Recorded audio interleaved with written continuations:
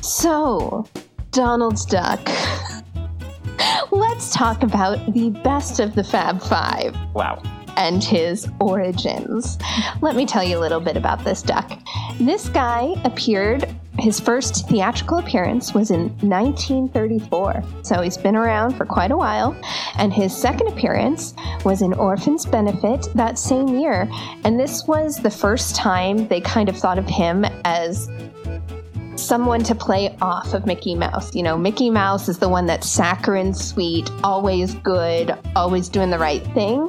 And I don't know if you know this about Donald, but he has a temper. What? He has a little bit of a temper, maybe some impulse control, and I think that's, you know, what makes him lovable. Also, you can't understand a word he says. Which is, you know, creates some great comedic moments. But yeah, so throughout like the next 2 decades, into the 50s, he appeared in over 150 theatrical films. Several of them got Academy Awards. And they then kind of found this magical trio of Mickey, Goofy, and Donald. Together, they would work together for these great adventures. And that was awesome. But then he branched off on his own, got himself a girlfriend, Miss Daisy Duck.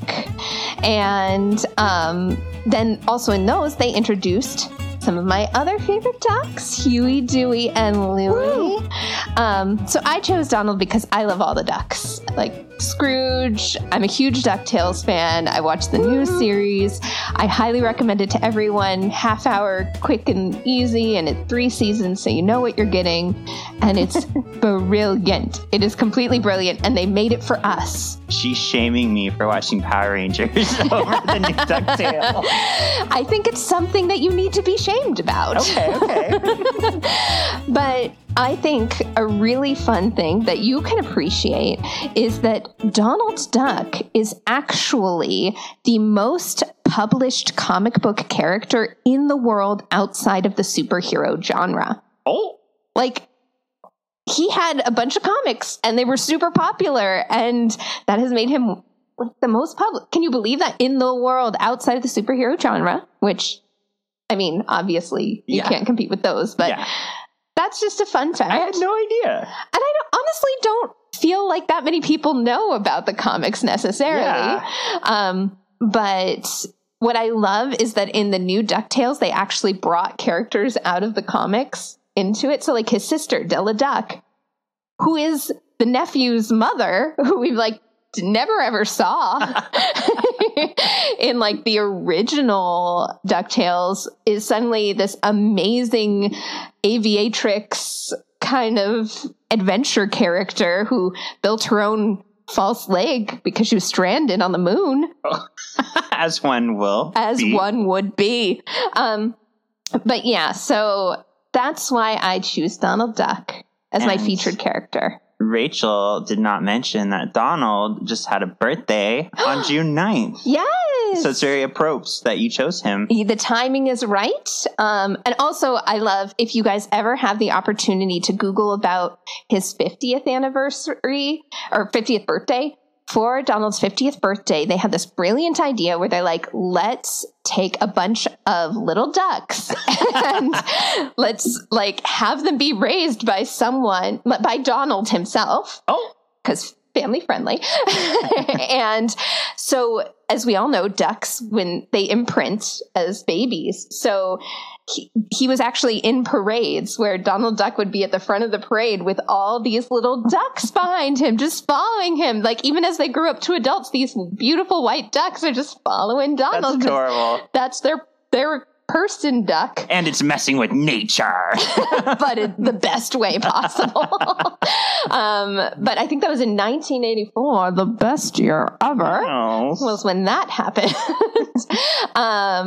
Yeah, and I feel like you don't see him as much in the park as you do some of the other kind of Fab Four characters, and that's purely because Donald is a very short duck, and so, you know, finding ducks that are under 4'11" can be challenging. Yeah. So when you do see him, it is a true treat because he's not a lot of places. I know this from when I was friends with them at Disney. Like, it's a treat to see Donald. And once I was almost kidnapped by him in Paris, which was really fun. Like, my friend and I both love him, and we're taking our picture with him. And then he decided he was going to take us away from our other friends and just take us and walk away with us, and wasn't letting us leave. And we're like, okay. Only you would enjoy that. Of course I would. Because it's my love, Donald. But yeah, so there's some basic background on my favorite character. Thank you. Remain seated, please. Permanecer sentados, por favor.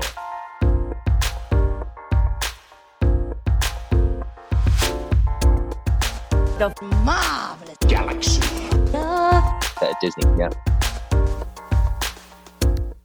Hello, and welcome to this week's Marvelous Galaxy of Disney. I'm here with Alan.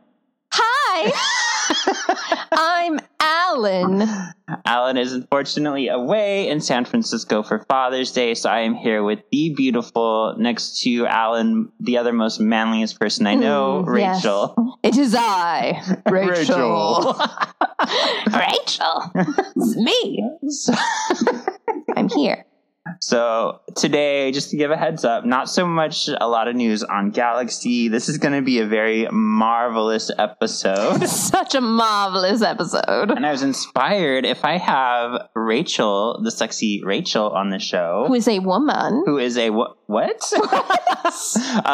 We are going to highlight our top 3 most inspirational women of Marvel. Yes, with a twist. What's a twist? What a twist! We're going to do it in a draft format. So if I choose one, Rachel can't choose that person. Like if I said Jean Grey, Rachel will go, Drax, I want a Jean Grey. No, what will I ever do? And then if I were Shawn, I'd be like, I'm only choosing this person to get the listener votes. So just know that's happening.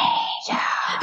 And then we're going to put up the votes on Instagram and on Spotify to see who of you listeners, who do you choose? Who do you like? Who's going to win, me or Rachel? We're all winners here. We're all winners. So just some things to look out for on this episode. We've got a spoiler-free review of Lightyear. Actually, lots of news surrounding Lightyear. Yeah. We've got for you your Disney news, lots of Spider-Man news on Marvelous. Mm-hmm. Actually, a Marvel character has their own podcast. What?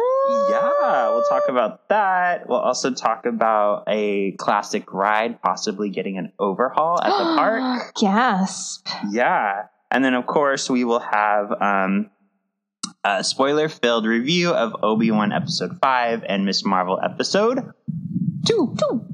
Sound good? Yeah. You got it? I got it. Has everybody got it? Good. I think we're ready. Spaceballs reference. I still haven't seen that movie before. What? I've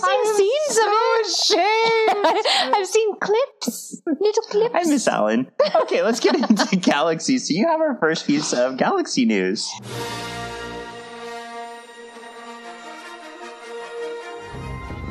Galaxy.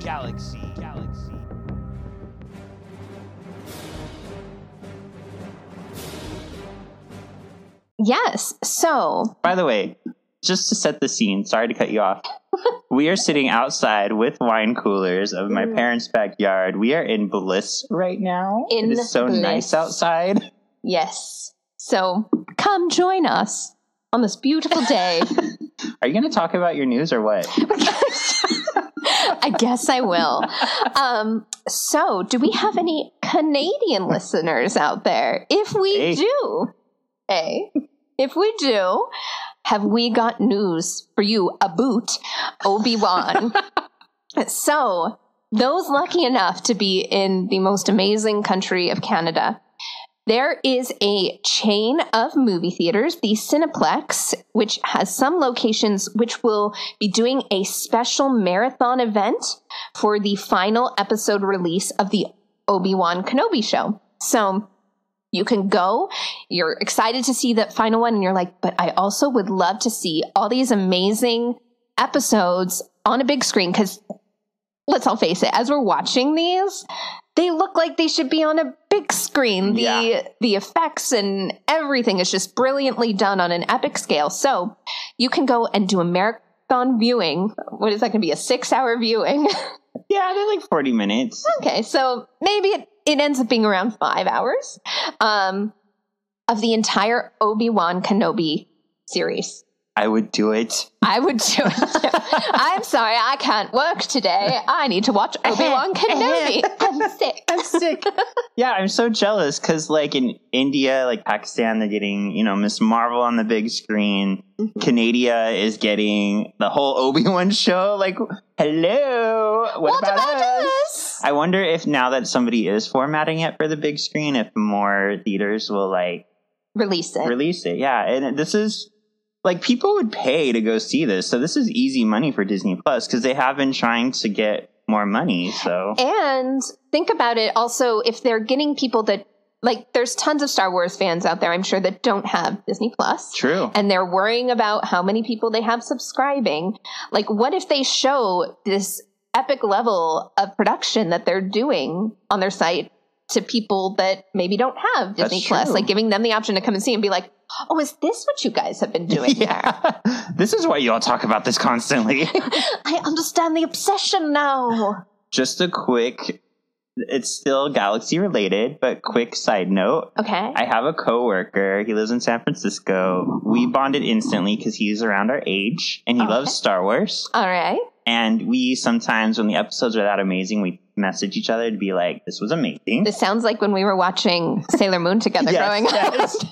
So he showed me, I'll start here. He collects Yoda and Grogu. All things Yoda and Grogu. He has a huge collection. Maybe I'll post it with his permission. He showed me he purchased a special pop that's Grogu, but it sparkles. It's glitter. Glitter Grogu. I mean, glitter Grogu. I looked this thing up on eBay. The cheapest it sells for is $185. Wow. So I told him, you make me feel less worse about myself for purchasing the $80 glitter storm fig pen. Oh my. So yeah, he said, dude, we talked about this. I'm an obsessed collector.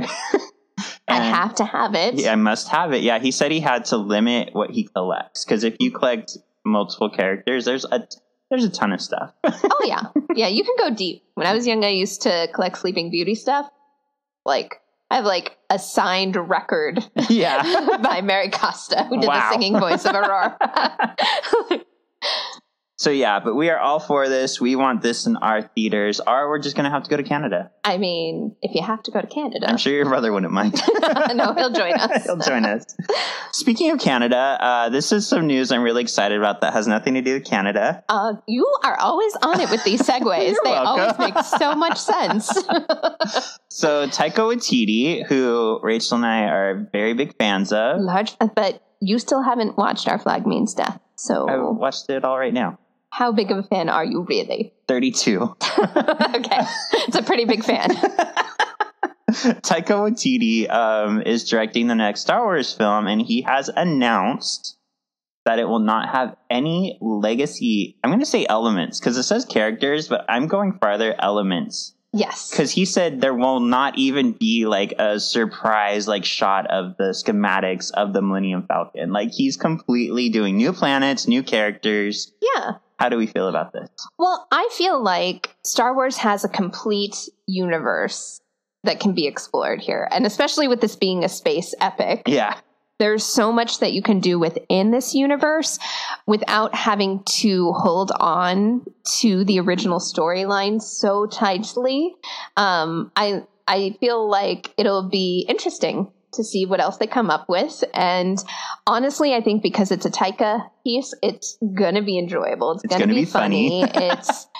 It will probably be great. And I think the way that he comes with kind of a unique style and humor to him is one of the perfect ways to branch out and be like, hey, we're going to be in this universe, but we're not relying on the same things over and over again. So I'm open to it. I love space adventures, except for the fact that I found out that I'm astrophobic just in the last couple days here. But I think it'll be neat. Yeah, I'm really excited. I think there's a lot of people who are like, why do we keep coming back to Tatooine? Yes, you mentioned that. Yeah.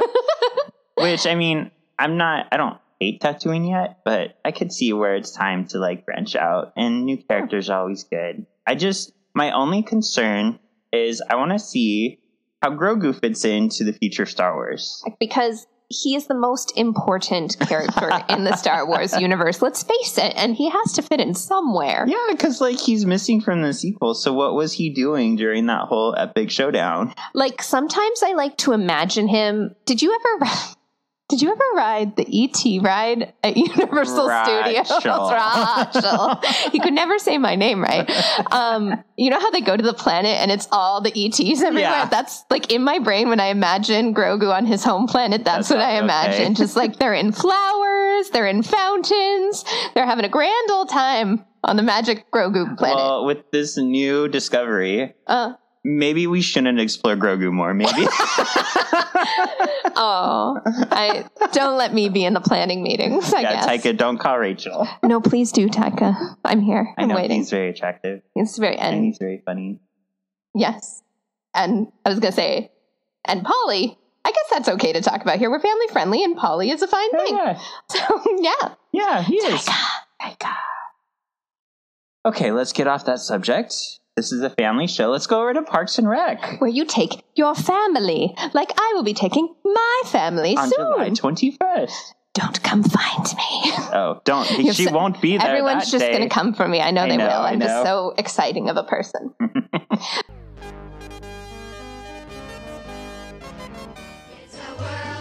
Parks and Rec. Parks and Rec.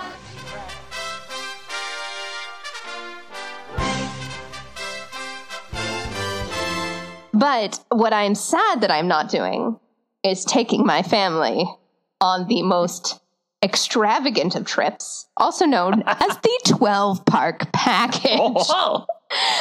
Like, this has been announced. June 14th, they announced this.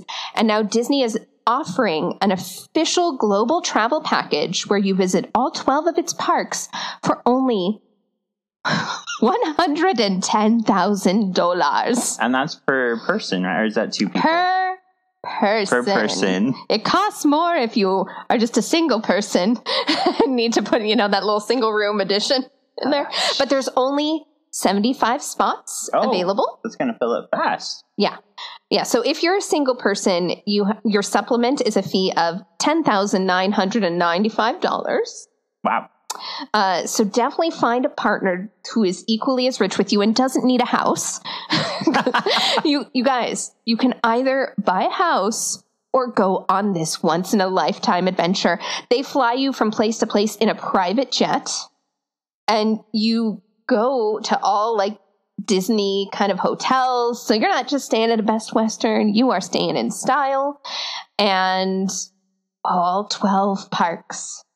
So obviously, you and Alan will be going on this, correct? Yeah, we've already bought. No, no. I think this is interesting. I don't know that this would be the way, even if I did have the money, that I'd want to go, because I just feel like it would feel like work at a certain point to go. Yeah, to go constantly, one after the other, and 75 slots on this. Like, what if you're kind of around these other people the whole time? Mm-hmm. That can be good.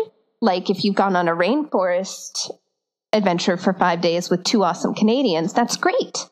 But then when you follow that up with a 4-day adventure doing a hike through the Andes Mountains with really rich people who are narcissists and have no concept of proper behavior as people, then that part ends up being hard. So I feel like this is very specific. Not that I have experienced that.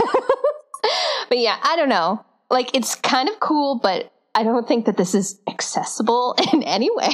Yeah, it's just normal people. Weird. I don't know. If I were Disney, I don't know that I would have put this out there. Yeah, and I think it's definitely targeting Disney adults that do not have children and are apparently super duper duper duper rich. And I don't know. And it's good that they've capped it at 75 because that is a small enough number that maybe they'll fill that. Yeah. Yeah, I hope this and the Star Cruiser become a little more accessible to everybody. Yes. Because, right now Disney is very much a luxury, unfortunately. Yeah. But maybe, dear listener, you will go on that trip? And if so, let us know how it goes. Know. It could be worse. They could pay a whole lot of money to go to Croatia to do yoga with Jared Leto. I mean, who wouldn't want to do that?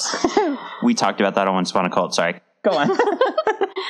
So maybe if you're not ready to do that, and instead of using that $110,000 to travel around the world, you've been spending $110,000 on buying a new house in Florida where your job has moved. Oh. Uh-oh. I see how good I am at these, just like you. Just like me. These transitions. Do you mind if I critique you? I take no criticism, thank you. Okay. Anyways, we all know that Disney has made this choice where they're going to be relocating many of the engineering jobs and animation jobs to the magical new compound, I like to call it, in Florida. That's a good way to put it. Cult-minded. But there seems to be a delay. What? I know. So I think there's a lot of elements at stake, and I feel like Disney's kind of dancing around why this is happening. But they're kind of in a little bit of a tussle with Florida right now because of the "don't say gay" thing, and a lot of it. No, what will I do? It's allowed on this show. So there's a lot of. Not only was there backlash from employees of Disney, but then because Disney started finally speaking out, now Florida Republicans are going after Disney hard. And they're like, we gave you all these like special exceptions, and now we are trying our hardest to take them away from you. Yeah, I knew this would happen too. I was like, Disney, you just need to take a stand. Sorry, guys, listeners. Parent's dog has been let out, and I can't do anything about it. So you may hear him whining in the background. But yeah, Disney should have just taken a stance because they're going to piss off half their base anyway. So like, just take a stance and piss off half your base. Not everybody's mad at you. Mm-hmm. Though, I mean, from the beginning, I was kind of frustrated with them. I'm like, of all the places that you should be putting your extra resources, Florida isn't the place. Like, No. It's like maybe in taking over all these liberally charged people, it'll make a difference to Florida, but at the same time, you're supporting a government that is very actively against a lot of things that I think just hurts people. So Yeah. I know, like Nona, I don't know about you. I just want everybody to be harmonious. What a transition! Listeners, you might remember that some people do not appreciate the show that is harmonious. Not everything was working when we went.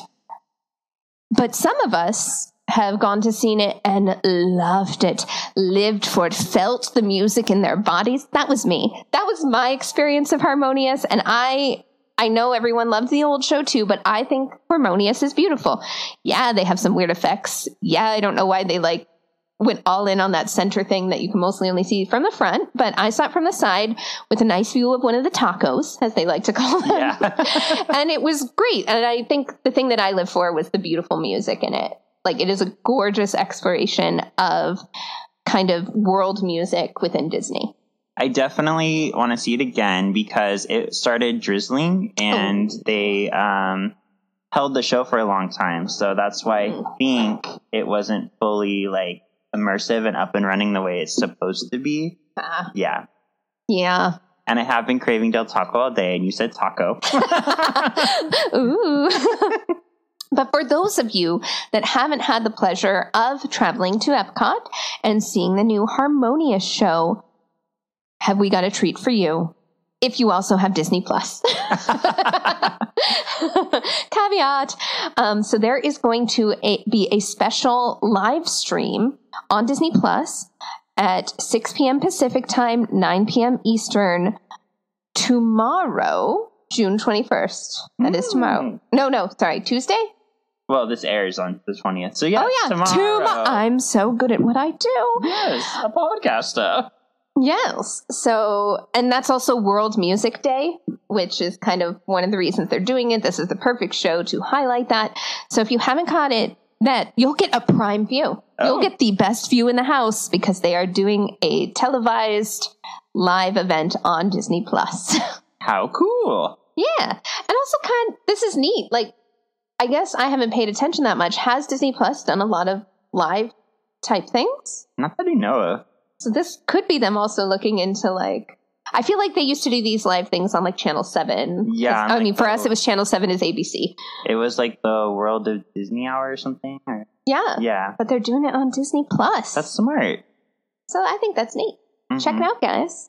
Let us know what you think. Yeah. TikTok, Rachel. This one's going a little long. Oh, ho, ho.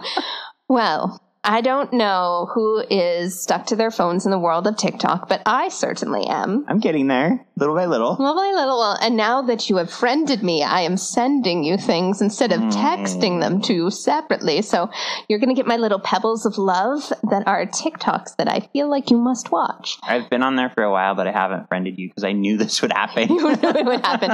You just, yeah. It's something that all my friends must deal with, and it is a form of love called pebbling, where I just send you things that bring joy in the hope that they also bring you joy. But a big thing that was happening on TikTok is that all these different kind of people are like, look at my Disney hack. And one of these was like people going into backstage areas where they shouldn't be, which I think is kind of what has caused some of the problems, like with that latest proposal thing is like people are like, oh, like they see their TikTok people do it and they're like, oh yeah, I'll just cross this thing that says cast members stay out. But another one of those that happened was that if women were wearing shirts that were deemed inappropriate, and the way that this first that I saw it was the person had their underboob showing. Oh, tasteful underboob. So tasteful. And so instead of like sending them to change or make them get something else, they were giving people this voucher where they could just go into a store and get a free t-shirt. So, and they're like, this is how you get a free t-shirt at Disneyland. So of course it goes viral on TikTok and everyone is doing this. And let me say, they were not doing this, at least at Disneyland, when we tried to take our dear friend Chris, and he had anime characters with guns, with like cartoon guns on it. And they're like, no, you have to like full on send us away. Yeah. But apparently this was a thing that they were doing in Florida, but now they're not. So people are showing up trying to use this hack, and they're full on like, you have to buy another shirt to come in. Like, you have to pay for sure. And I think that's good, too. I knew that would happen, too. Like, that's the way people think. Like, oh, free shirt? Sure. Yeah. And it spreads like wildfire. Like, if you all try to take advantage, you ruin things that are there for goodwill. Now, I don't feel like in the beginning, like, someone showing with underboob, I think that was really rotten of her to do in the first place. Yeah. Like, I'm all about, like, being able to be free with your dress, but I do feel like there's a certain element of, hey, I'm going to a family-friendly park. Let's not have my breasts showing. Like, cleavage, yeah, that's great, but like, it's really different, I feel like, when it's like one little move and your nipple is out. And like, I'm very aware, like, I don't wear any, like, I have some shirts with, I almost said swastika. I'm not that person. Who are you? The pentagram. I have some shirts with the pentagram. I don't wear that to Disney because I know where I'm going. Yeah. Do you know what I mean? And like, there's even times where like I have a shirt of RuPaul that says something naughty on it. I don't wear that to Disney. Yes. There's even one time I was wearing something and I was like, oh, I was surprised you were going to wear that to Disney. I'm like, I'm not wearing this to Disney. I'm changing. Who do you think I am? Who do you think I am? It's a family park. Just like this show. Thank you. I wasn't aware. That wasn't a transition. That was just... I know. But speaking about Tomorrowland... That was a Shawn transition. Yeah, it was. So there's a new face character in Tomorrowland, and I'm not excited about it. What? So Buzz Lightyear is now in Tomorrowland as someone you can meet, and it's by face character we mean there's no mask. It's just a real person. Yeah. A lot of times the princesses. Yeah. Are face characters. The reason I don't like it is they chose the most boring outfit from his movie to put him in, so he just looks like an astronaut. There's nothing special about him. Yeah, he's not in the classic Buzz outfit. He wears like 3 or 4 different versions, and the one that he's in, it really does... You don't look at that and think, oh, that's Buzz Lightyear. Like, at least if they brought in his colors, his purple and green, or even in the movie, like, I feel like he's in one that's kind of like orange or something for a while. Yeah, he's in like, I think orange and maybe black. I think one of them is like bluish and black. Like he has multiple variations of the same spacesuit. And it's like any one with more color than just a white spacesuit. Yeah. But he looks cute. Yeah, he's a cute face actor. So, like, I am excited. I'll say that. I'm excited with the addition of a new character. That's fun. It's fun for the kids. I just wish the outfit was a little more flashier. Especially if he's going to be blasting off into space on a mountain. What? So, okay. So, Faveaurites, this is still just a very heavy rumor. Heavy rumor. But we are here as professional podcasters who just like to tell rumors. It's been announced that, unofficially, that Space Mountain may be overlaid. Yes. With a Buzz Lightyear themed ride. Which seems really appropriate. I don't feel like this is particularly spoilery. As we were watching the movie, there was a point where I leaned over to Shawn and I was like, I'm Shawn. That's you. And I said, the blast off place looks exactly like Space Mountain. It is precisely the outline of the Space Mountain shell. It's almost like they knew this was going to happen and they designed it to look like it. What? Planning? In advance? I could even see putting the turnip ship up at that top part where kind of having a neat little feature of that there. But we'll see. It said that if this is real, Disney will be announcing it at D23 in September. But even my mom heard this rumor, so that's how I'm like, oh, this is how widespread it is. Even my mom.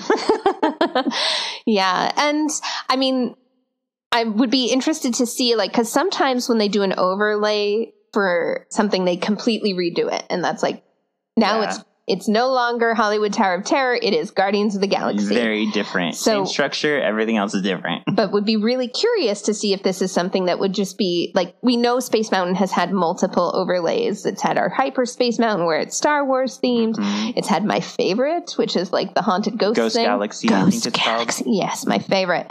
It's had the rock and roll version of it.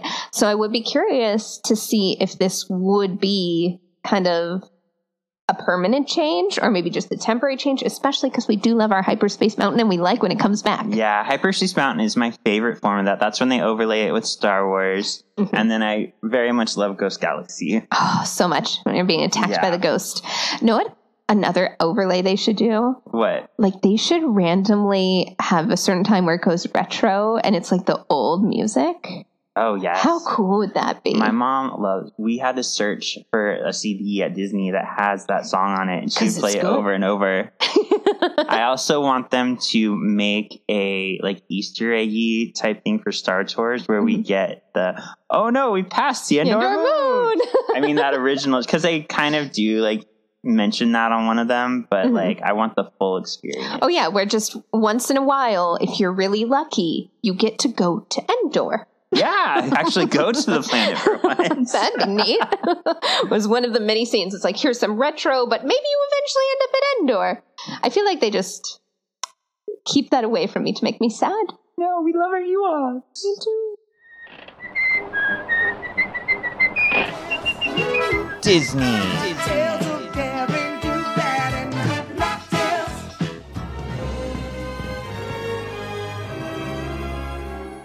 But not everybody is very appreciative of change. What? Not everybody's happy that Tim Allen didn't voice Lightyear. Because he's still around, still kicking it. His voice sounds the same. Mm-hmm. But it was not. It was Chris Evans. If you didn't know this, Buzz has a new voice. Which, if you didn't know, he sounds very similar to Tim Allen. Super similar. But apparently, the actress Patricia Heaton, who was the wife in Everybody Loves Raymond, took to the Twitterverse to be this isn't good. I don't like it. Blah. She even said that the legend had been castrated. Oh, wow. Because I mean, he's a toy.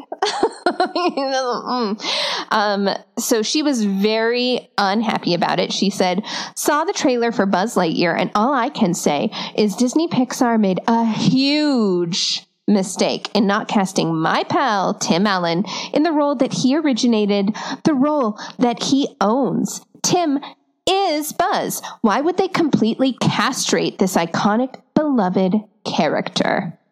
So I have a little bit of a theory that I just kind of thought of. So first off, because I was thinking about this while we were watching Lightyear for the second time. Number one, Chris Evans is much more popular right now than Tim Allen. So he's much more of a draw. But I also wonder if, knowing that they wanted to put in the queerness in the movie, if maybe Tim Allen wouldn't be the best advocate for that the way Chris Evans has been. I wonder if that played into it at all. And Tim Allen still has a good relationship with Disney. There was actually a quote put out by writer Wajahat Ali, where he said that Tim Allen is a multimillionaire with a Disney Plus project in the works. Isn't he working on Santa Claus? Probably. Yeah, He's busy. He's a busy guy. And he says life is very good for him. All shall be well. Yeah. Like he's not missing out. He's hanging in fine. And honestly, the way that this movie is, it is the movie that Andy watched as a child. That was his favorite movie, why he loves Buzz Lightyear. I don't feel like you had to have the same exact voice actor to do them both, because then like the toy isn't always going to have the actual actor voice in it. A lot of times they'll get someone that sounds like it. So yeah, I know it works. I think so. I mean, and Tim Allen hasn't come out saying like, this is blasphemy. Like, I think he's cool with it. Yeah, I haven't heard anything from him. There was like no point where he came out being upset about this. So, So, you know what people did come out upset about? The love between two people being true and real. This is crazy. So far in 14 countries, they are refusing to show this movie because two women kissed on screen, which, I mean, when you see the movie, it's a little deeper. Yes. Well, and you, like, let's put it this way. We've both seen the movie twice. You did manage to see it the first time. I was looking for it the first time and somehow missed it. And I even knew kind of the scenes where it would be happening. There was this kind of trend that was going on. I'm like, oh, it's going to be in one of these. And both me and my friend Jessie were eagerly watching this and missed it. We were full on like, but wait, what? Where was it? So it wasn't even a huge moment, you guys. It wasn't highlighted in any way. Like, it wasn't even like the epic romantic Disney kiss that's either, you know, between two willing people or sometimes a man and a sleeping woman. It was very quick.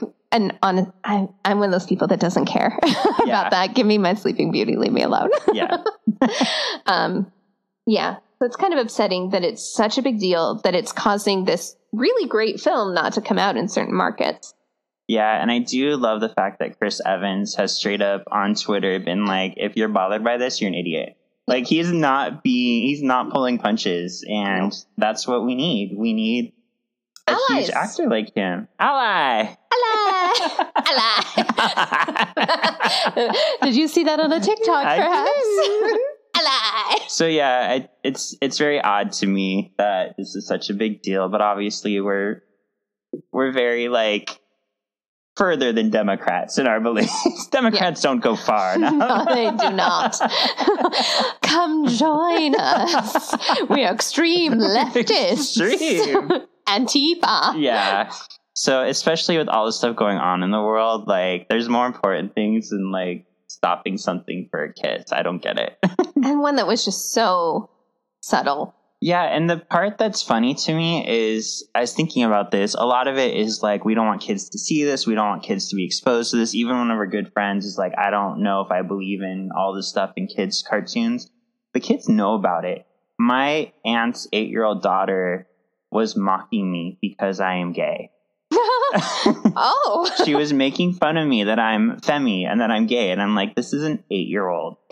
So stuff like that will keep happening if it's not normalized in movies and shows. And, And honestly, we should be aiming to get to that point where it doesn't matter one way or the other. Like, where we're not having to fight for that allyship. We're not having to fight for that representation because it's just normal. And it's not even just within LGBTQ, all the letters plus all of it. But also even like where it comes to different races. I feel like a lot of us pushing towards inclusion is like really to get it to a point where it's not a big deal. Yeah. Where we can just embrace it all. As someone who is gay, like I was just having this conversation the other day, it gets tiring sometimes. Like you don't want to have to fight for your rights constantly. You just want to have your rights. You just want to live your life. Some of us just want to party. Right. You just want to have the right to get married if you want to, get divorced if you want to, party if you want to. You don't want to worry about if I go to Pride, are 30 men going to jump out of a U-Haul and try to attack us? You don't want to worry about, you know, is the government going to put in a bunch of Republicans and take over who aren't even system? Representing the majority. Right. Okay. Sorry, we got very far afield there. What? Hey, we've got a review for you. Ooh, did we see a movie two times? So we're going to keep this spoiler free. So that way, because this movie just came out, I realize not everybody's rushing out to see it like they should be. Yeah, because apparently there's some feedback that Jurassic World is beating this movie right now, and as fun of a romp as Jurassic World was, that should not be happening. Drop everything you're doing and go see this movie. Yes. Go see it. So what did you think of Lightyear? I think we kind of already know from the way you've been talking. Yeah, I loved it. I thought it was great. I think we all know what Rachel's favorite part is going to be. All these people that know me so intimately is Socks. Cat. It's so perfect. And Alan did tell us last week when he saw the world premiere, he said Socks was like the big laugh for most people in the theater. So I see why now, Alan. Touche, Alan. Touche. We see you. Yeah, I loved it. I thought when I went into it, like I knew Lightyear, it's going to be about Buzz Lightyear, but I didn't know exactly what the concept was because I was trying to explain it to Jesse. And I said, well, it's kind like, it's sort of a prequel in a way, but it's not a prequel to Toy Story. It's like a prequel to the existence of Buzz Lightyear, who was in a cartoon, like that kid's cartoon, not even realizing, oh, it was like a movie first. And I just love the way they pitched it, that they're like, this kid, Andy, saw a movie, and this was that movie. So when you're watching this, you're watching the movie that Andy watched that made him fall in love with the character. Yeah, that's such a fun concept. I really hope like in the future we could get maybe like a Woody movie or like, you know, see the different adventures that made the toys popular. I think it's a smart way to carry on Toy Story without like making new Toy Stories. Yes, because you can only get so dark. Yeah. We can't have them all holding hands and getting ready to die. Only one toy suicide per franchise, please. And somebody in the first theater I saw it in, with friend of the pod, Chris, they mentioned, do you think the aliens, the little squishy aliens could show up in Lightyear? I was like, that's an interesting concept. I think they could. That could be cool. Because they never said if they were part of Lightyear or not. No, we don't know which part they exactly featured into, but I felt like they had a color scheme that went really well with the Buzz Lightyear world. And I do think it's also really interesting, just the world of the robots is what I'll say. I feel like there's opportunity to like, time travel was unlocked at one point. Maybe there'll be some more of that. Yeah. I don't know. Without spoiling, they very much leave, in my opinion, something up for a sequel. Yeah. Because they don't really say where one element of the film is from. Like, it serves the story, but they don't say where it came from, and they kind of hint like, oh, something is attacking here, and then the movie ends. So it's kind of like, are we going to learn more about where this thing is from? Yeah. But I thought it was a great movie. I loved it. I happily saw it twice. It was great. One thing... Well, a few things I really appreciated is, like you said, Rachel, like race and queerness aren't an issue in this movie. It's just people are people. They're just there. Yeah. Like happens in everyday life. Yeah. And then on top of that, I loved how they like put in little nuggets of like lines that we've seen the Buzz Lightyear toy say. Not just lines, but also even sometimes mannerisms. Like there was this one character that was doing the walk like he did when he was out and like with his blasters out. And one thing, like he's doing kind of karate chop moves at one point, and the toy does the karate chops. I was like, I understand. Yeah, there's a lot of little nuggets that are enjoyable if you've enjoyed the Toy Story movies, which who hasn't? I didn't realize they came out in 1995. We were 11. What? Oh no, I'm broken. I didn't realize they came out when I was 11. Yeah, because in the thing it says in 1995, this is the movie Andy watched. And I'm like, I was 11? I did used to watch Toy Story a lot in like middle school, high school. Mm-hmm. But good, yeah, I'm glad this movie is very good. It's 77% on Rotten Tomatoes right now, which is very good. Yeah. And it's not even so much that the movie is like a flop or it's doing bad. It's just not doing as well as they thought it would, being knowing the strength of Toy Story. Exactly, and being Disney Pixar, Toy Story, yeah. Yes. I almost wonder if with COVID numbers rising, if people are just not going to movies as much. Well, and I feel like even though things are looking better in a lot of ways, being someone that works within the entertainment industry and ticketing, like it's nowhere near recovered. Yeah. There's still tons of people that are not going out yet, which is fine. Be safe, take care of yourself. But I do think that there's a lot of aggressive goals from companies where they're like, we got to get back to those numbers. And I think that's probably going to be a long process. I also think that Father's Day weekend may have been a bad choice for this movie. Well, yeah, because I feel like a Mother's Day weekend, yes. And yeah, it's a Buzz Lightyear movie, but I do think your mother is much more likely to be like movie day with the kids as opposed to fathers. I feel like with fathers, you end up doing very different things. They'd probably, if they're going to the movie, they're seeing Jurassic World. Yes, that's the movie they're going to choose for Father's Day weekend. I mean, I know there's fathers out there who would love to see Buzz Lightyear, but I don't think it's necessarily the norm. Yeah. So I don't know. I just hope that they don't do that thing where they freak out and cut off the amount of time that it spends. I really hope everyone gets a chance to go see it and that they kind of let it have that time for people to go see it, understanding that things are not back to normal. Sometimes it just takes people longer to get around to it right now. Yeah. And Rachel and I are still hurt from Amazing Spider-Man 2, which still pulled in a lot of money, just not as much as they wanted. And they just cut the whole thing. Andrew Garfield, we love you. We love you. But we are very much Disney adults. We are Disney adults. And if you are listening to this podcast, there is a chance that you too are a Disney adult. And so as such, I think it could be fun for you. NPR put out a whole article about Disney adults and kind of how they compared Disney adults to having a religion, that Disney is their religion. How do you feel like being not particularly religious? Would you say Disney is your religion? I can see that. I can see the argument made because, like, I feel like I'm not as connected to Disney unless I go. I feel like if I'm not going, I feel like something's missing in my life. Yes. Like, Alan and I sometimes just book a day because we're like, I've been gone a week. We need to go to the park. I'm having withdrawals. Gotta get in there. You know, the amount of time and energy we put into sitting in front of the TV, watching the shows and the movies, and I could definitely see that argument. Though the way they write about this one person sounds super intense. You see, in Shanae Hill's house, there's an entire room dedicated to... Oh. I hate you. Well, hers is the Walt Disney Co. in general, but I think I know someone that has a Star Wars game room. We do. And it talks all about how that just everything is decked out with Mickey Mouse ears, and the walls are papered with Disney backdrops. And yeah, I think I know some people like that. Yeah, it's definitely been very hard for Alan and I to live together because we both have massive Disney-related hordes of stuff, and now we have to find room to merge our hordes of stuff.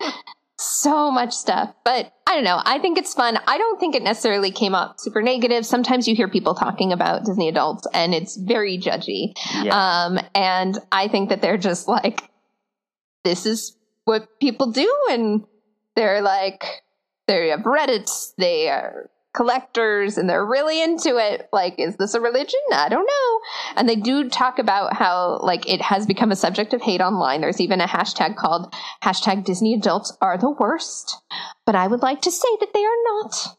No. They're just very passionate. For me, the experience I've had with, and I say all the Disney related because I feel like I'm much more passionate about, like, Marvel is my number one, then Star Wars, and then, like, the Disney. But they're all very close.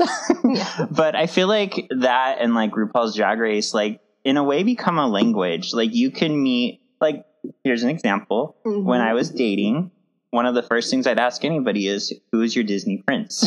Oh, this is important information to know. Well, it brings up conversation. Then you kind of get an idea what kind of guys they're into, what movies they like. Like, I don't know. It's just something that everybody always had an answer for it, too.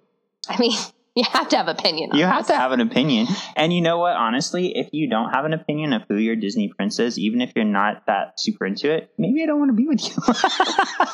Maybe you just aren't that exciting of a person.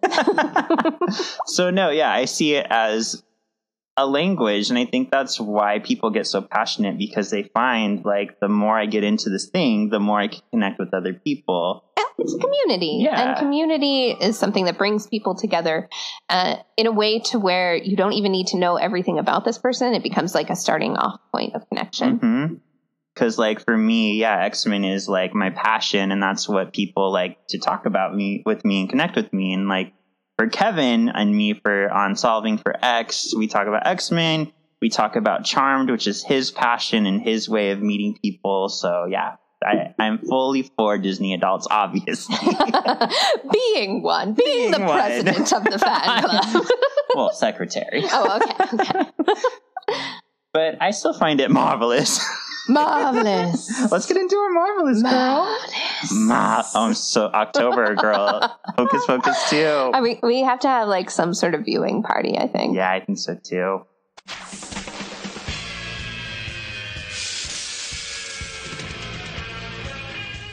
Marvelous.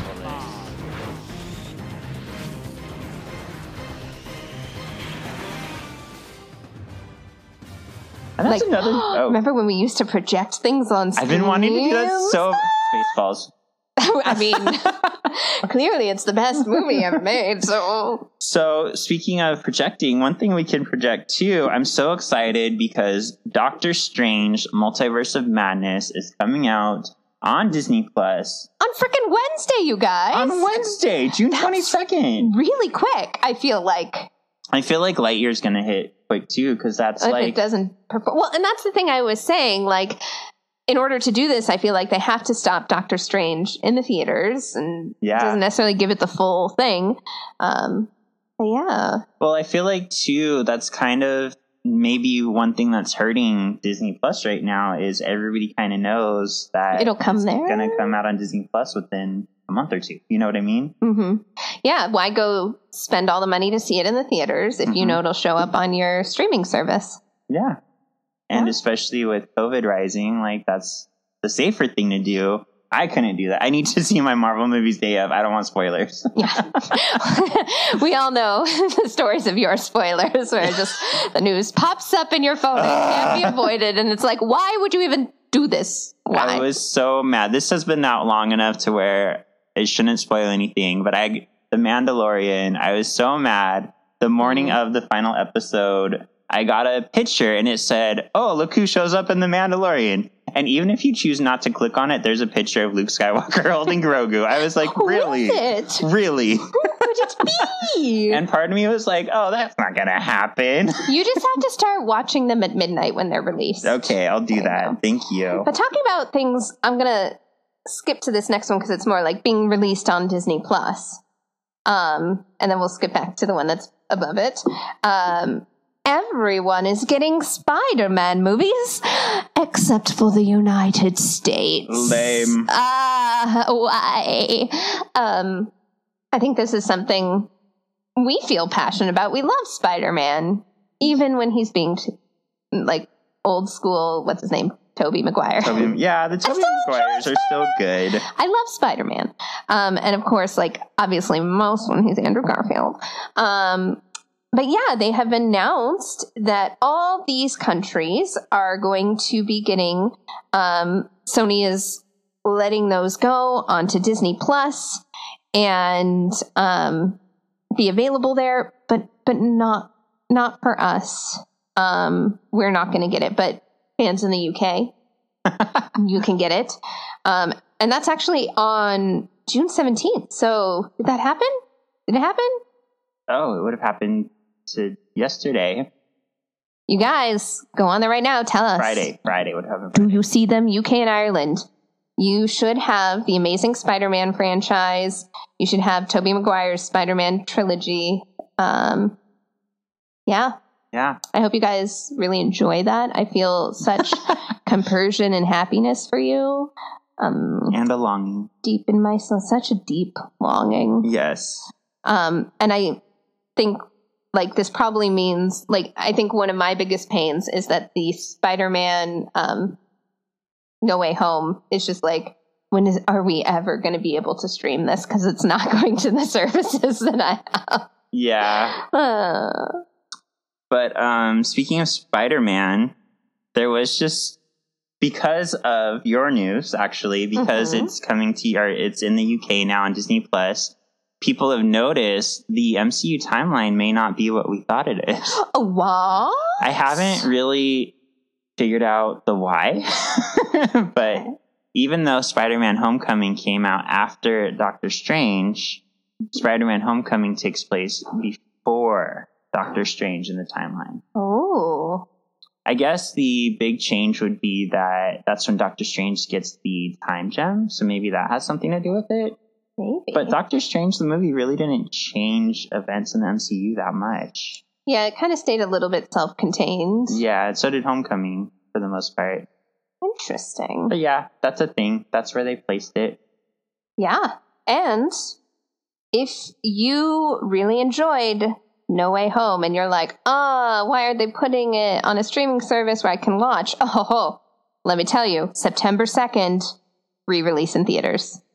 Right? That's what's happening. An extended. Cut. There's going to be more scenes. Hopefully lots of them with Andrew Garfield. What? Yeah. Sorry. We love Andrew Garfield here on and the show. Everyone else, but Andrew Garfield. Yeah, I like the Tom Holland movies more, but, like, I just love Andrew as Spider-Man. He is the Spider-Man to me. Well, and how, like, I feel like he had the heaviest lift as far as, like, coming, like, and Tom Holland also had, like, really epic things. He was, like, huge things, and loss and grief that happened in this movie. But Andrew Garfield, like, having his kind of movie cut off to where we never got to see the resolution of losing his great love of his life. Wow. Only because he hadn't met Mary Jane yet. Come on. Oh, that's a Marvelverse. Okay, sorry. It's just too big of a universe, you guys. We're going to choose very different people. I'm like, she's great because she's sexy, and I like dressing like her. So I thought this next one was very, like, kismet-y. I was so excited about this. So the Across the Spider-Verse villain has been revealed the day after I read his debut comic without knowing that he was revealed. It's the Spot. The Spot. You know, everybody's favorite, the Spot. I just instantly know who he is and what he does. But honestly, from what I read in the article, seems like the perfect villain to go with because he is full of dimensional portals. Yeah, so the Spot is Jonathan Owen, and in case, I don't know if I mentioned it here, I think I have, but I read through, like, all the X-Men, X-Factor, all those comics from number 1 all the way to recent, still reading, and then I started doing that with Spider-Man. Right now in Spider-Man, I'm on February of 1985, which Jonathan Owen made his debut in Peter Parker, the Spectacular Spider-Man. Yes, that was the full title. Ooh. He debuted in that in December of 1984, and then he actually turns into the Spot in number 98 in January of 85. All right. So he is a scientist working for Kingpin. He's trying to find like cool new ways to like defeat Spider-Man. And I love this because I love these characters. I think they're underused. They were X-Men at one point. He's experimenting with the powers of Cloak and Dagger. Oh, yes. They had a show. They do. I never finished it. I never watched it. So Cloak can tap into the dark dimension. So that's what Jonathan Owen was experimenting with when there's like an explodey, and then like he goes into the dark dimension, comes back out, and he's like, it's really weird. He's all white with like black dots on him. He's drawn very interesting. Yeah. He doesn't like have a face that's like he's wearing a costume, but he's not. Like it's interesting to imagine how he'll, like, I guess because this one is more animated, that'll be easier to do. It'd be harder if it was real life. Well, it looks like from the pictures I saw, the dots look more like fluidy, like they kind of follow him through space, which is cool. Interesting. But yeah, he has these holes all over him where if he puts his hand like through the black dot in his stomach, it goes into the dark dimension. And like he had this really epic fight with Spider-Man, and Black Cat had to come help, but he would like make a portal and he'd punch through it, and then a portal would like open up next to Spider-Man and punch him in the face. Gotta love that portal play. So like he's somebody I've seen around in Marvel Comics, just not as like a major player, but I just love that I did read that comic yesterday and today. Kismet. So all that to say, I'm excited to see him in his full glory. I always like to see when they take like Guardians of the Galaxy, like people don't really know them as well. So you have a little more freedom to like develop a character and make them really cool without people being like, that's not how it is. Yeah. Like me, I do that. But you see, it's going to be a woman instead. We have a running joke because they've turned two of Chris's favorite characters into women in MCU, which, like, he's not as angry about that, but they've ruined the characters in other ways. Yeah. Like making Taskmaster a boring woman who's, like, under a trance. Yeah. And not a snarky mercenary. They don't like snarky mercenaries until they are forced to like them, and then they end up being massive successes. Yes. You think they would learn from this. Speaking of massive successes, Squirrel Girl. So I've run across, and this is a little bit of old news, but I'm still going to talk about it. But in April, Squirrel Girl started her own podcast, Squirrel Girl, the Unbeatable Radio Show. Wow. What does she talk about? That's the problem. So I'm going to start here. I am not a fan of Squirrel Girl. I really wanted to be because she's kind of like fun and kooky. She has the powers of a squirrel. She has She's no paper doll. Yeah, she's no paper doll. There's a favorite Marvel. There's Saturn to the Woman of Marvel. I feel like they try too hard with her. Like Deadpool is silly and wacky, but he's also dangerous. But Squirrel Girl is just silly and wacky, and I don't know. But on her show, they just kind of have these almost like mini skits where like different heroes or villains call into the show. I don't know. It didn't really have any actual information. I almost thought like maybe they do character profiles or kind of talk about, you know, actual stuff going on with Marvel. But this show, to me, it's only 6 episodes that I can see. I think it's done, but I think it's excellent for kids. So if you do have any Marvel children, I think this would be very family friendly for them. One thing I really appreciate, and I will highlight, is they do have a trans man on the show. Who's also, neat. He jumps over from the comics. But yeah, I just like that representation. Yeah. And it's not a big deal. He just at one point says like, I'm trans. And that's about it. Like, it doesn't have to be a whole conversation or anything. Now, are there any other plans to use Squirrel Girl in the MCU to where this is like preparing for something? Like to where maybe it's good to catch this because it's working up to something? But I'm not sure. It was rumored for a while they were going to adapt New Warriors, which she's never been a part of, and put her in it. But gotta fit her in somewhere. It seems like that's kind of gone to the wayside. Excuse me. All right. So yeah, nothing that I know of. I know they do want to bring her into the MCU because she is very popular, but no concrete plans that I know of. All right. Was she one of the, when you go on the Spider-Man ride? Yes. Was she one of the... Because her real name is Doreen Green, and they do have her as Doreen Green on the ride. Yeah. Well, and I know they had Ironheart there, too. Yes. Who actually has some stuff in the making. So. Which I am a big fan of Ironheart. She is a cool hero. Really? Yeah. Oh, Rachel, this next one has been a long time coming. Yeah? So Disney has announced their next Marvel show. The next one they're going to start developing, I should say, because we know like She-Hulk's coming out soon. Mm-hmm. But for 2023, I believe this will be our first Marvel show. It's going to be Wonder Man. Wonder Man? Yeah. Tell me about him. So Wonder Man, Simon Williams, has been in the comics since I think the 60s. And he started off as a rich rival of Tony Stark. Oh, okay. And he eventually went to Baron Zemo, who experimented on him and gave him powers. He kind of turns into energy. And he has a long history with Scarlet Witch. Oh. They've actually been together. Ooh. And I believe at one point when he died, I believe part of Vision was made up of Wonder Man, if I remember right. Oh. Which I think is part of the reason why she's drawn to him. Okay. But even in MCU, they've been trying to get Wonder Man in there. There's even one point where it was very heavily rumored that they cast Nathan Fillion, who we are fans of. I mean, I can't say the thing that I want to say about him. Don't say that thing. But he's a fun guy. There's even going to be a poster of Wonder Man in the background of, I believe it was Guardians 2, if I remember right. Okay. So it's been a long time coming. The thing that I'm excited for and the thing that I think is going to set this show apart is Wonder Man is a character who everybody knows he's Wonder Man. So he has no secret out in identity. the open. Yep. Which kind of Tony Stark was. Yeah, and Captain America. Yeah, and they were trying to convince Peter Parker to be that. Yeah. But then he was like, no, I want to be a normal boy. I want to ruin all of the multiverse just to hide my identity. But Simon Williams is also an actor. So I think there could be a lot of comedy to like him filming stuff with villains happening. Mm-hmm. And I think I'm not the only one who sees the comedy in the situation because one of the writers from Reno 911 is on the job. Wow. Yeah. So it's going to be a fun show. Nice. I will get a name for you.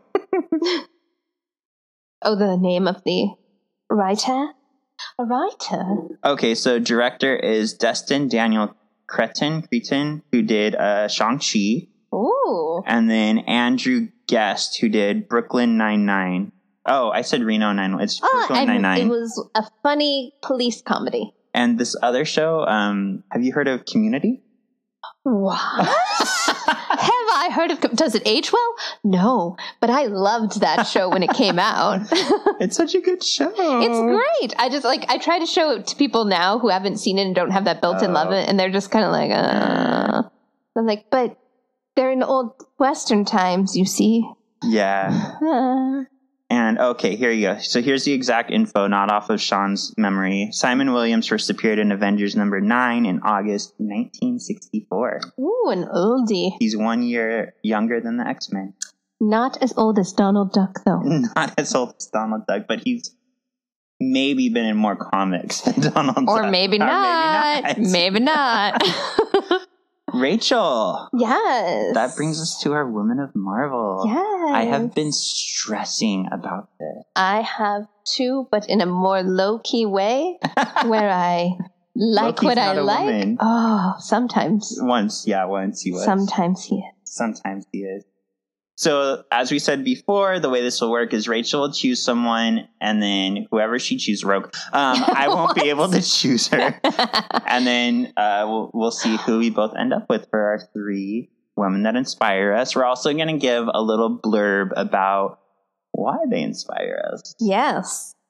So, I think we all know, because all of us clearly have listened to all these episodes and heard everything I talked about.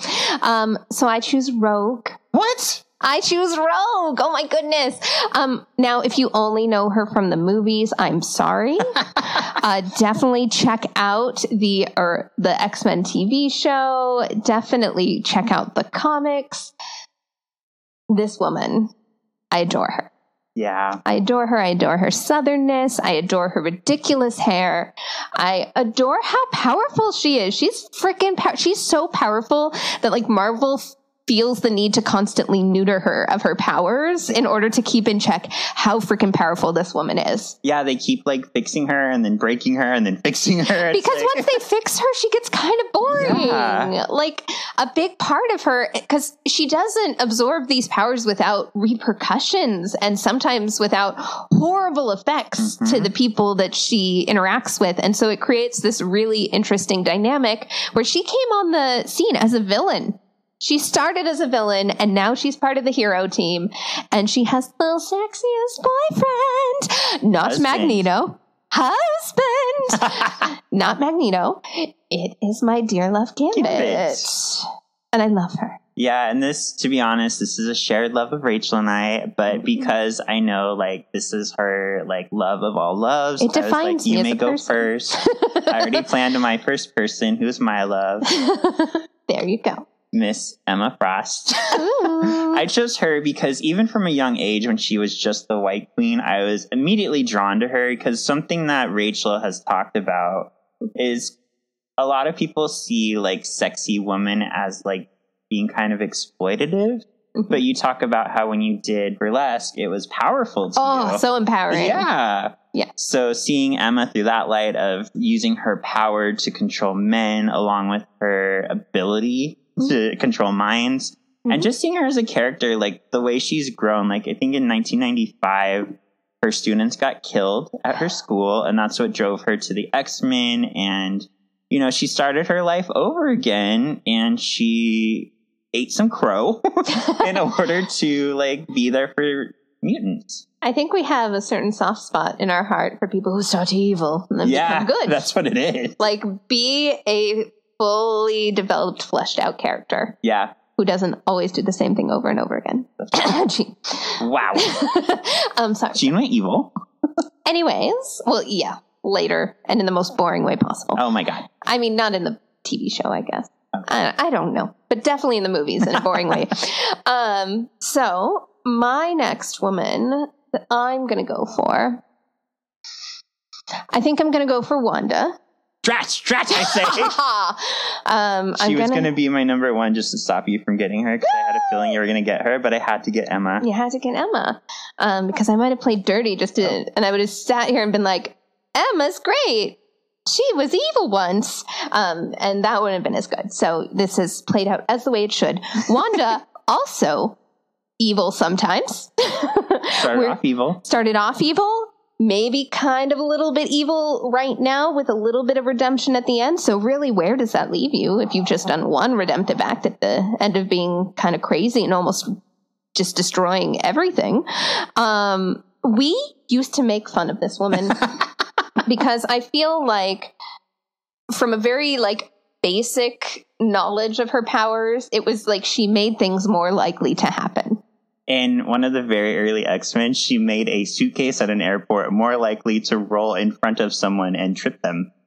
So we had this whole thing where we're like, she'll just take the credit for things happen. Like maybe she doesn't have power. Maybe she's just sitting there just like, oh, this happened. That was me. Yeah. I made that more likely. But I do think like she has grown so much. Like this woman made mutants go out of existence. Because she was upset.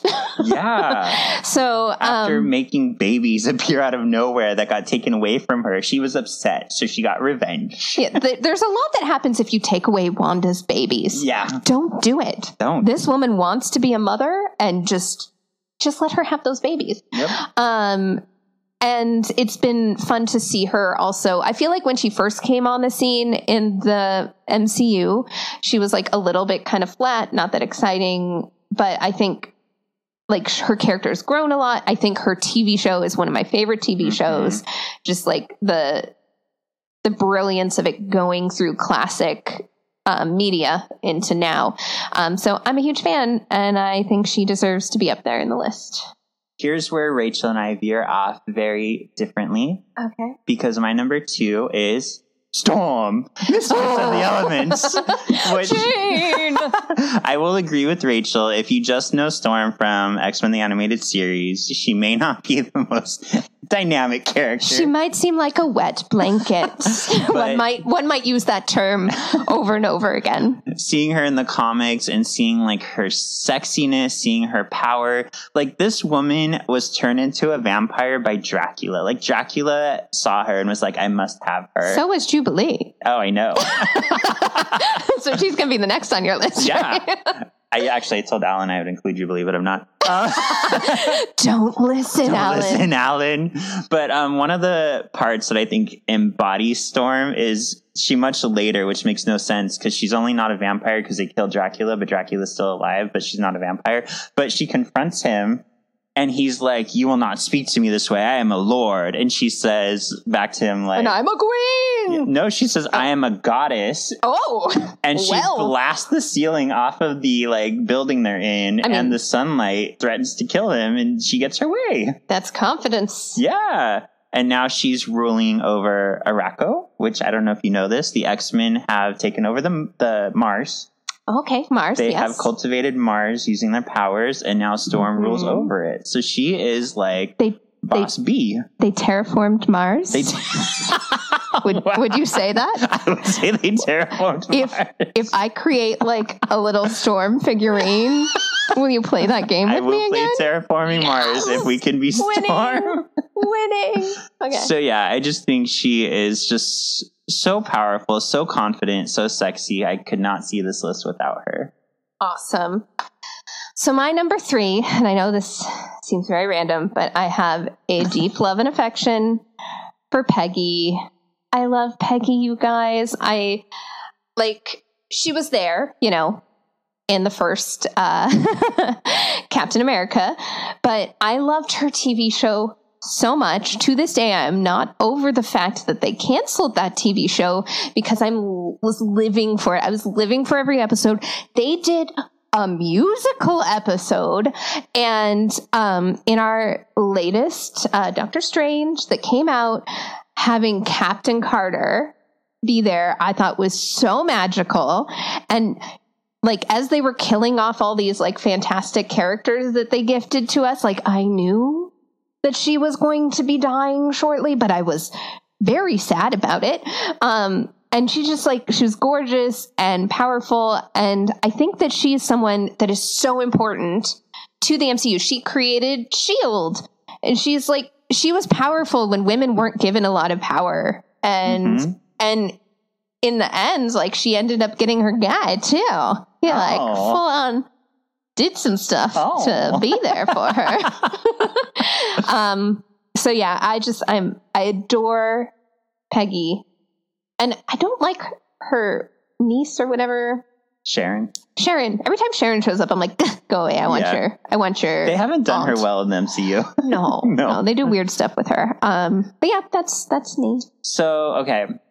I'm going to kind of change because I wasn't sure if I was going to use this person or not, but since I feel like Peggy is kind of a wild card and you're just picking her because you love her. I told you I'm following my heart and who I love, and I know you guys, none of you share the opinions with me, but I'm doing it. Well, I'm sad I didn't get Scarlet Witch because that was like my excuse not to pick all 3 X-Men, so now I'm picking all 3 X-Men. Oh. I'm going to go with Psylocke, Betsy Braddock. Yeah, I know she's one of your favorites. From a young age, she has just always captivated me because I like sexy women. She is sexy and British. She's sexy. So we both have sexy Brits going on now? She's British. Like, she knows how to use her sexiness. She's always been very confident. There was this really weird change in her where she went from being very like prim and proper, like cover my whole body, to waking up in another person's body. Yeah, I was going to say she was in someone else for a while. Because she was British and then she was Asian. Wasn't she really brilliant as well? Yes. That's a lot of smart women. She's smart. She's got ninja skills. Right now we're seeing her as Captain Britain. She's taken over her brother's mantle and she's like fighting to protect Avalon or sometimes protect Krakoa from Avalon. So I just love this whole idea of her being...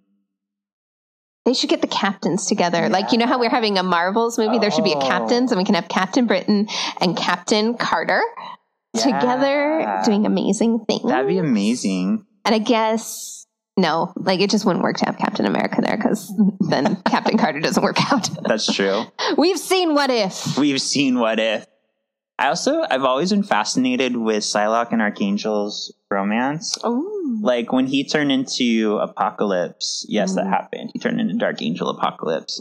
She loved him so much, she let herself be turned into a horseman with the confidence in knowing that she would fight through it and she'd bring him back. Oh, I love her. That's sweet. It is. Yeah. So there's fantastic women to choose from. Like, do you think that X-Men will be coming into the MCU? Rachel makes fun of me because every single movie that comes out, I'm like, I think this is the catalyst. This is when it's going to happen. And then it never does. So Rachel has Rogue, Scarlet Witch, Peggy Carter. I have Emma Frost, Storm, and Psylocke. So you can always vote. This is a family show. This is a family show. You can vote on Instagram, or you can vote on Spotify now, or you can even just write us in. Drop us a line. Who do you like? Who do you agree with out of these 6 marvelous women? I never win these things, but I'm happy to be here and be the underrepresented voice of someone that really likes Sleeping Beauty. Thank you for going through that with me. You're welcome. I was so excited to do this. Is this where we play beautiful music? Yeah. Do you want to get us into Cover Disney? Well, I don't know if you guys know this, but I love the Cover Disney segment so much that I'm constantly sending things Sean's way. But one of the ones that I brought with me this week it's a cover of What Dreams Are Made Of by Brent Morgan. Now, do you know what this is from? You hear this and you're like, oh yes, Disney, yes. I remember this song. I don't remember this song. So this song is from the Lizzie McGuire movie. Oh. The Lizzie McGuire movie, and it has taken Tickety Talk by storm. Like people use it to say like, look at my amazing life. Hey now, this is what dreams are made of. And this cover by Brent Morgan is like a lot less poppy and a lot more like soulful. So here we go. We've had Brent Morgan on Cover Disney before. I think I sent you some of him before. But yes, here is a snippet.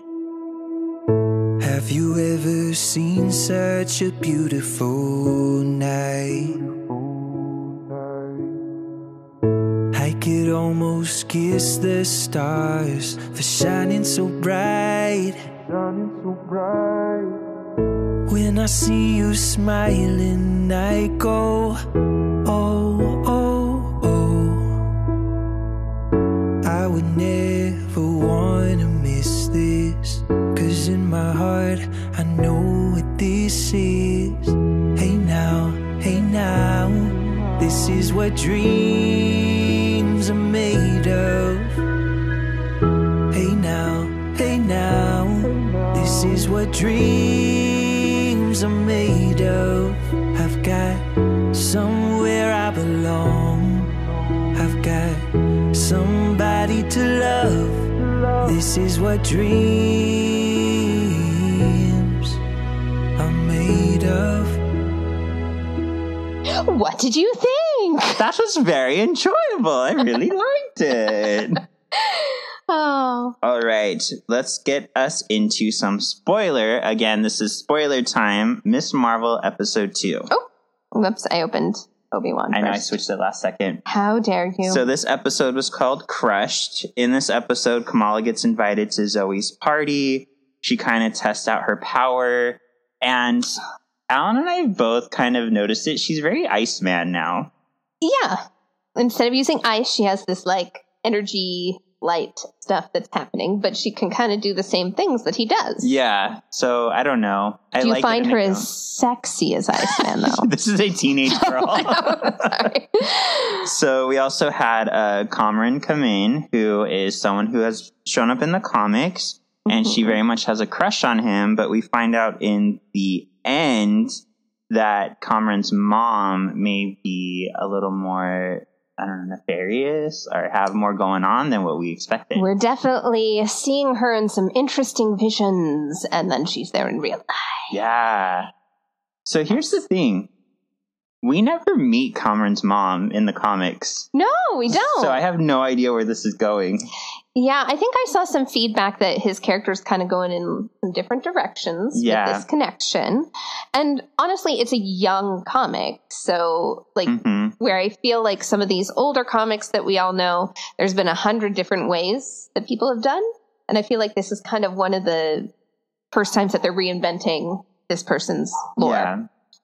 So I think it's good. Like, they're still but the thing that I respect about the MCU is that, and even the X-Men show, even though it's different, they take the characters we know and they stay true to the characters. And that's what I didn't like about a lot of the X-Men movies. Yes. Don't change my characters. Like, they ended up neutering a lot of characters, just like making them less powerful and less charismatic.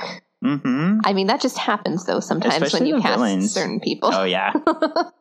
So some things about this. We see Kamala's mosque life, which does not look desirable. We've covered some cults that look like this. Well, yeah. And I think, honestly, part of the thing that makes it seem a little bit more like this is you're seeing mosque life through a woman's perspective. And that's not to say that women are not very dedicated to their religion and are there by choice, but you definitely see some of that inequality that happens through being a man or being a woman within this religion. And I think it also, like, it didn't necessarily villainize any of it, which is great. And I just thought it was interesting to, like, I don't know anything about this religion. So I thought it was neat to, like, see. And I do think it seems like such a rich, like, it's a rich culture and religion. Well, and that's what I like about it is, even though I'm kind of making fun of it, that is truly what it looks like. And it doesn't necessarily have to be culty. That's just the way a lot of these religions like practices, on your knees on the ground like that. I think because it also saves a lot of room. Yeah. You don't have all these benches everywhere. Yeah. Well, yeah, with that one. And, like, I mean, in the Catholic religion, you're on your knees half the time as well. Yeah, that's true. Or now it's less so on your knees, and now you're standing. Oh, we're not making fun of the priest. This isn't... What's that? Oh, God. This is a family show! And Alan has feelings! And beliefs. But anyways, they make you stand more often now than kneel. But definitely there was a lot of, like, when I was younger, like, now we kneel. And now we stand, and now we kneel, and, like, doing that ritual, which some people find a lot of comfort in. Yeah.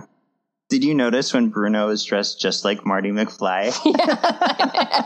I mean, I'm on board. I think that's a fun style. You even kind of look like him. I'm almost like, are you, like, trying to position yourself for the remake? Because Tom Holland's already, like, #1 in the running. Yeah.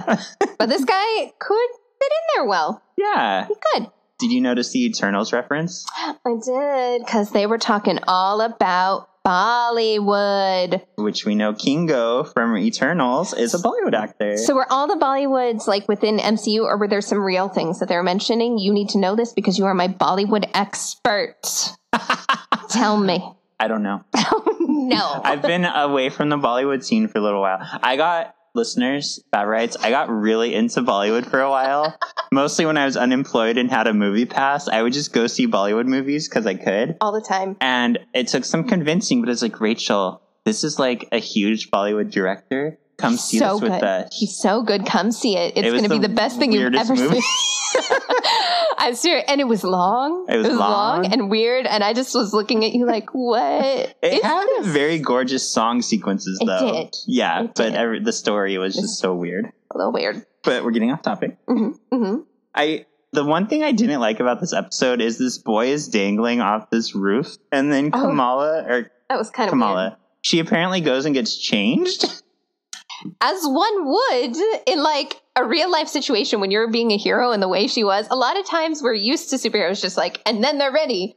But she had to go get and put her clothes on first. Yeah, and one thing I would have liked, because she's kind of done it in the comics, is she was wearing her... the scarf. Scarf. There we go. I kind of think of scarf. She's already wearing her scarf. Just, like, wrap that around your head or something. You know what I mean? Like, you know what? One has to look the part when you're going to rescue a child who had to take selfies at the top of a tower. Yeah. I mean, really, that child was making bad choices. Yep. And so we shouldn't blame Kamala for having to get dressed to arrive on the scene.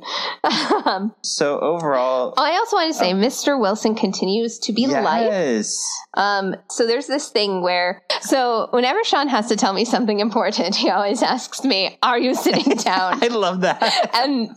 he did that. And I'm like, oh, so they just studied Shawn. Yes. Like, even like before when in the first episode when he's like, I want you to look in the mirror and tell me, who is that girl I see staring straight? And they pull out and call out. She's like, you're quoting lyrics to Milan. That's a very Shawn thing to do. So Shawn to do. I loved the animation continues. It wasn't as heavy in the first one, but I loved like when... what's his name was coming out of the pool and it was like hearts, yeah, yes, love. Alan and I were like, he's so skinny.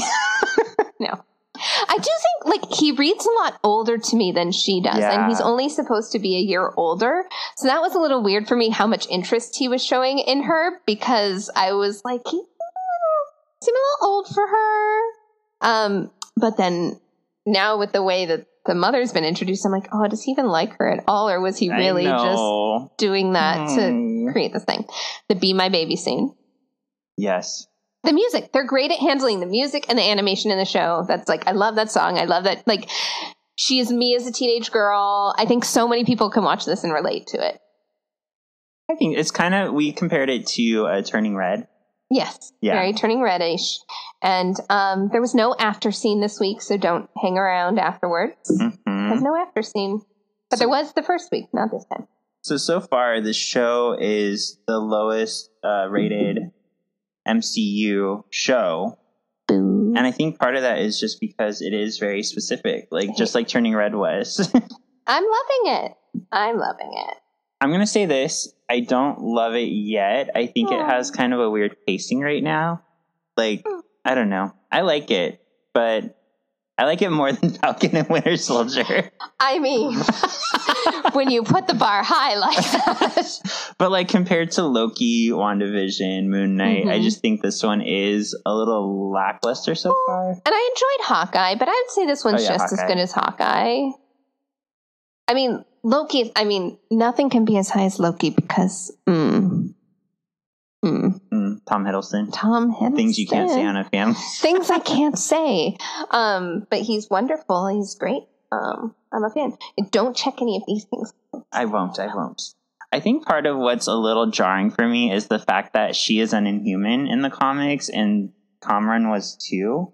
So it's like we're having to change so much just to try to keep her who she is, but they've changed her a lot now in her power set. She's not just like stretchy. She's stretchy, making like Iceman things, which is a little different. Well, I think it was also brought up to me, like she has the battle cry, and they're like, how are they going to do her battle cry with this new power? Because it's kind of different and weird, and I don't know. Apparently, it'll just be weird for her to be like, I'm biggin! Yeah. When she doesn't do that. Not doing that. Yeah. So it'll be interesting to see. Right. But yeah, I'm still in it. I don't hate it. Shall we talk about Obi-Wan now? I think we shall. So in Obi-Wan, this was like a bone of contention for kind of myself and a lot of other viewers is why did you bring back Hayden Christensen just to put a helmet on him the whole time? I had the same questions. I was shouting that to the universe. And we got an answer. A scene! We got lots of scenes with him fighting Obi-Wan as Anakin. Yeah. I mean, it was one continuous scene broken up into many parts. Yeah. So this had a lot going on because we find out that Reva is now the Grand Inquisitor. We also find out that she was there. She was a youngling. She got stabbed by Anakin. She literally lied on dead bodies, like hiding in plain sight with all her friends murdered dead around her. So this girl has been through a lot. So stop complaining about her. Yeah. She's been through a lot.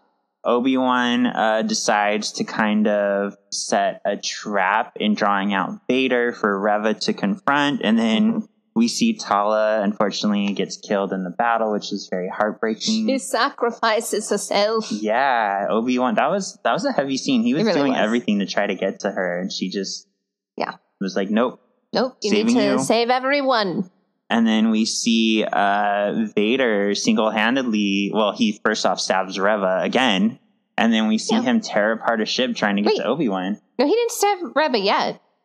Because he did the whole ship pulling down first, and then she approached him from behind him like, why weren't you there earlier while he was distracted by trying to pull down the giant ship? Yeah. Hey, Reva. You had an opportunity, and then you just kind of blew it? I don't understand. And then we get a shocking ending that Reva knows about Luke. There was a little communicator thing that was dropped, and secrets were on there. Yep. Maybe this is why we don't send secrets through on messages that can be intercepted. Yeah. Maybe we don't do that, Mr. Senator Man. You know what's crazy, though, is this was only supposed to be 6 episodes. It got renewed for a second season already because it's so popular. But how would you have wrapped up the story in 6 episodes? I don't know. I don't know. Yeah, it's a lot. A lot is going on. And I almost thought it was just going to kind of focus on Leia. And like we saw that little bit of Luke and was like, oh, we're just not even going to touch on that. But I think clearly this is setting up, well, we're actually going to see little Luke a little bit more. And go back to Tatooine. You know what? There's just not, I need more Tatooine. More Tatooine. It is the most vibrant of planets with so much to look at. Such dirt everywhere. 2 suns. A lot of, neutral tones everywhere. Yes. But we were excited to see, did you see Lola has been added to the opening scene? Yes. Yeah. I was really sad when Lola was taken over. And she's the one who caused all the trouble. But luckily, our girl Leia, who is a brilliant child, got her fixed up. And Lola's back, you guys, because robots, or droids, I guess they're called in this universe, droids have personalities. I feel like this keeps popping up in things. Yeah. Like droids and droid rights and all that. So that's kind of a fun little storyline that's running there. I have a question for you about stormtroopers and because I've seen all the Star Wars things except for all the side stuff. I haven't seen all of those. Like the Rebel thing and Bad Batch and all that.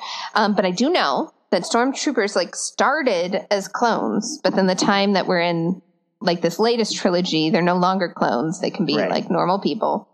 Are these stormtroopers that we're with right now, are they clones? They shouldn't be. The clones were designed to only live so long. So they have a shorter lifespan because I think it's part of they're kind of born as adults.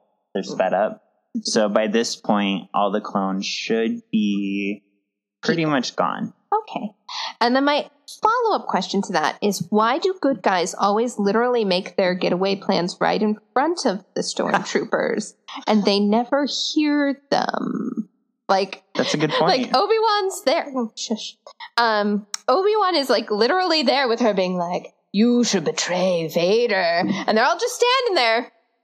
And she wasn't whispering particularly well. And then she looked up and was like, what makes you think I do that?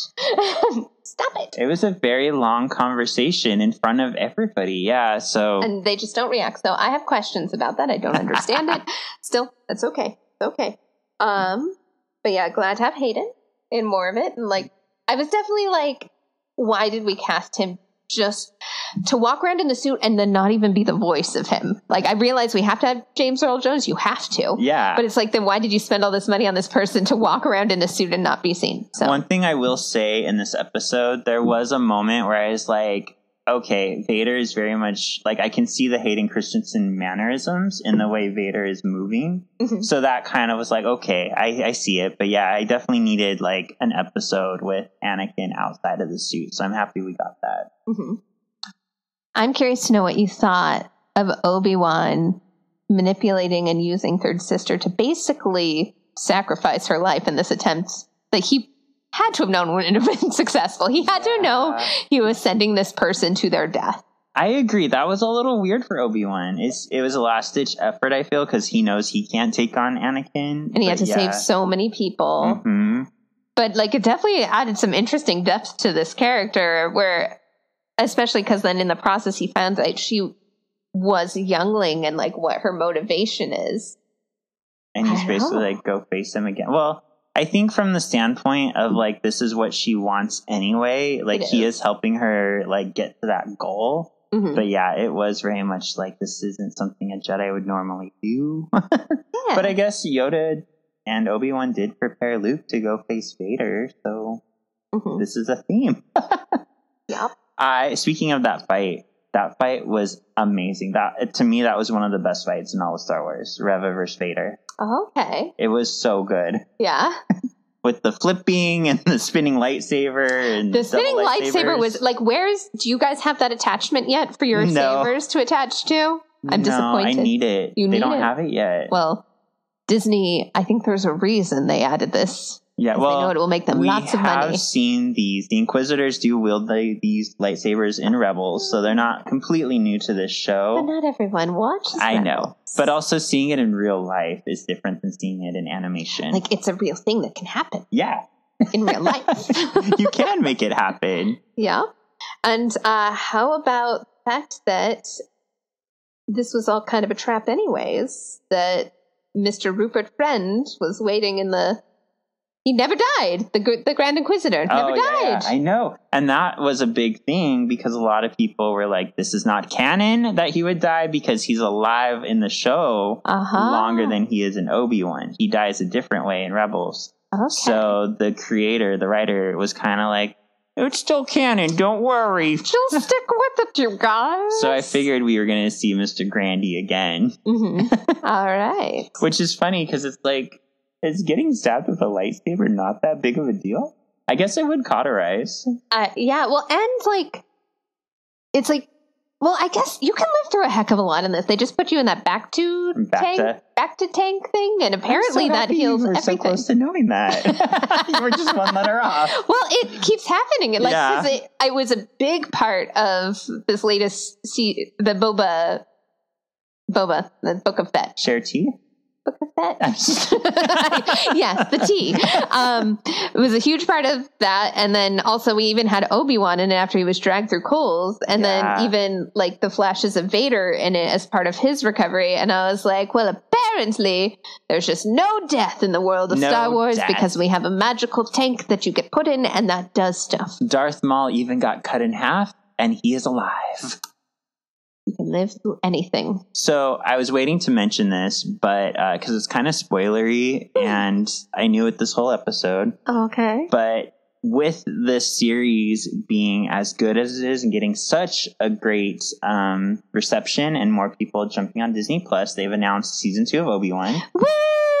And also with Reva's popularity and her interest, they announced that they changed her fate. If you could change your fate. If you could change your fate. So, I have a terrible Irish or Scottish accent, so I hope you all really enjoyed that. So she will be in season 2. And I think, if I had to guess, I think this is probably the moment that she would have died. Mm-hmm. That's what I take it as. If you change somebody's fate, they die. Yeah. Well, yeah. Yeah, interesting. Okay. Mm-hmm.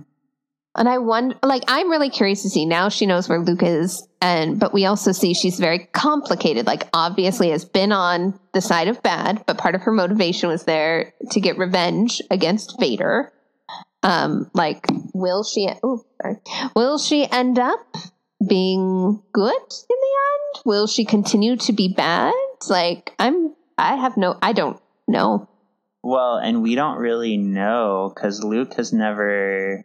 We don't know if he's ever been exposed to a Jedi or if he's ever met Reva. So, like, that's going to be interesting. Well, that's the other thing that I thought with them setting up the fact that we're going to see him again. Like, he had no idea, like, about all this Jedi stuff when he was found in the original movies. So it's like, how much are they actually going to interact with this child? Or are things going to be intercepted before they even get to him?